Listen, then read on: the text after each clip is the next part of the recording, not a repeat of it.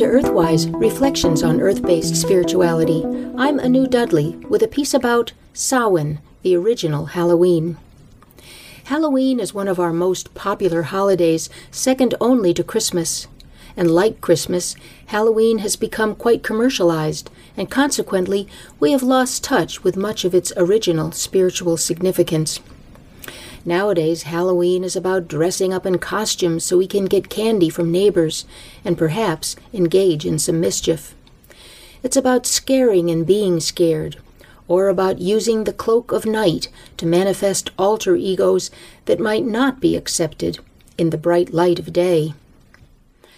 But before this holiday was called Halloween, it was Samhain, and it was all about honoring the spirits of the beloved dead. Samhain is a Celtic word meaning end of summer. It marked the dying away of summer's vegetation and the end of the harvest season. Samhain was both the end of a cycle and the beginning of the next cycle, for it marked that point on the pagan wheel of the year where the annual turning began its next cycle.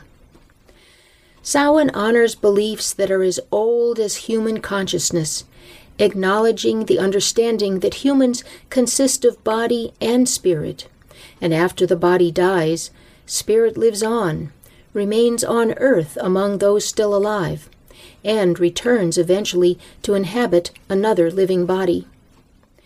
Evidence of this belief in perpetual life is found in burials from as far back as 70,000 years ago.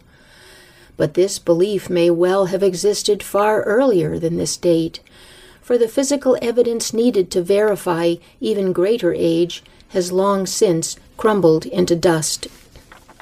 The bodies of the deceased were sometimes painted with red ochre, a paste made of red stone powder that represented the blood of life and rebirth.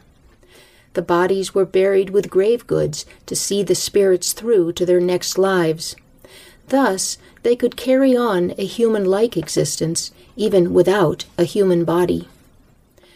The holiday celebration of Samhain provided an opportunity for these spirits to interact with the living. It was believed that at Samhain, the veil between the manifest world and the invisible realm was thin, as one cycle ended and another began.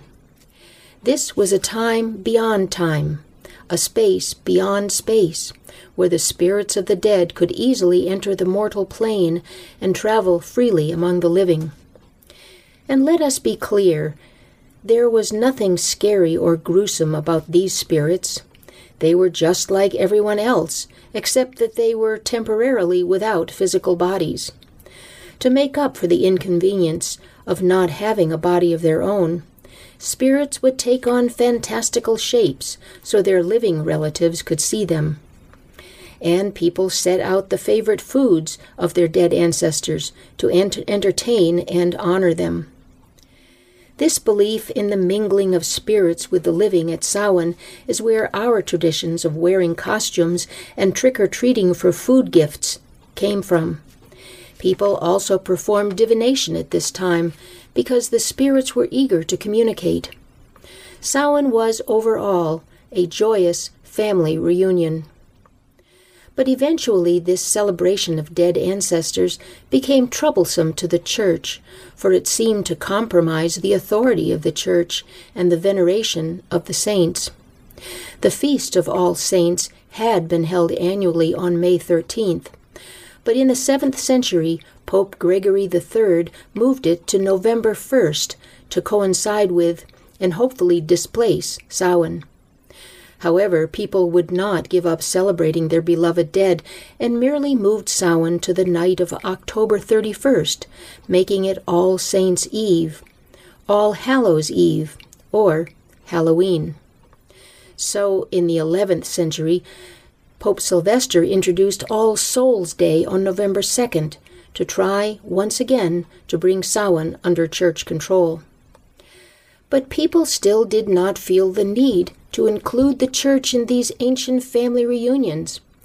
It was not until the church hit upon the idea of changing people's perceptions of spirits and ghosts that it was able to change the nature of Halloween. Formerly honored as the souls of the beloved dead, these spirits were gradually transformed into frightening demons and scary monsters, and Halloween became a night of fright, what we know today.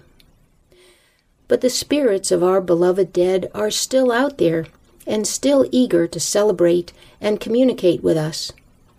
O spirits and loved ones departed, draw nigh, within and without, around and about.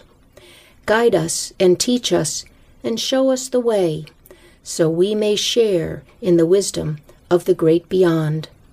Blessed be. You've been listening to Earthwise, Reflections on Earth-Based Spirituality. I'm Anu Dudley.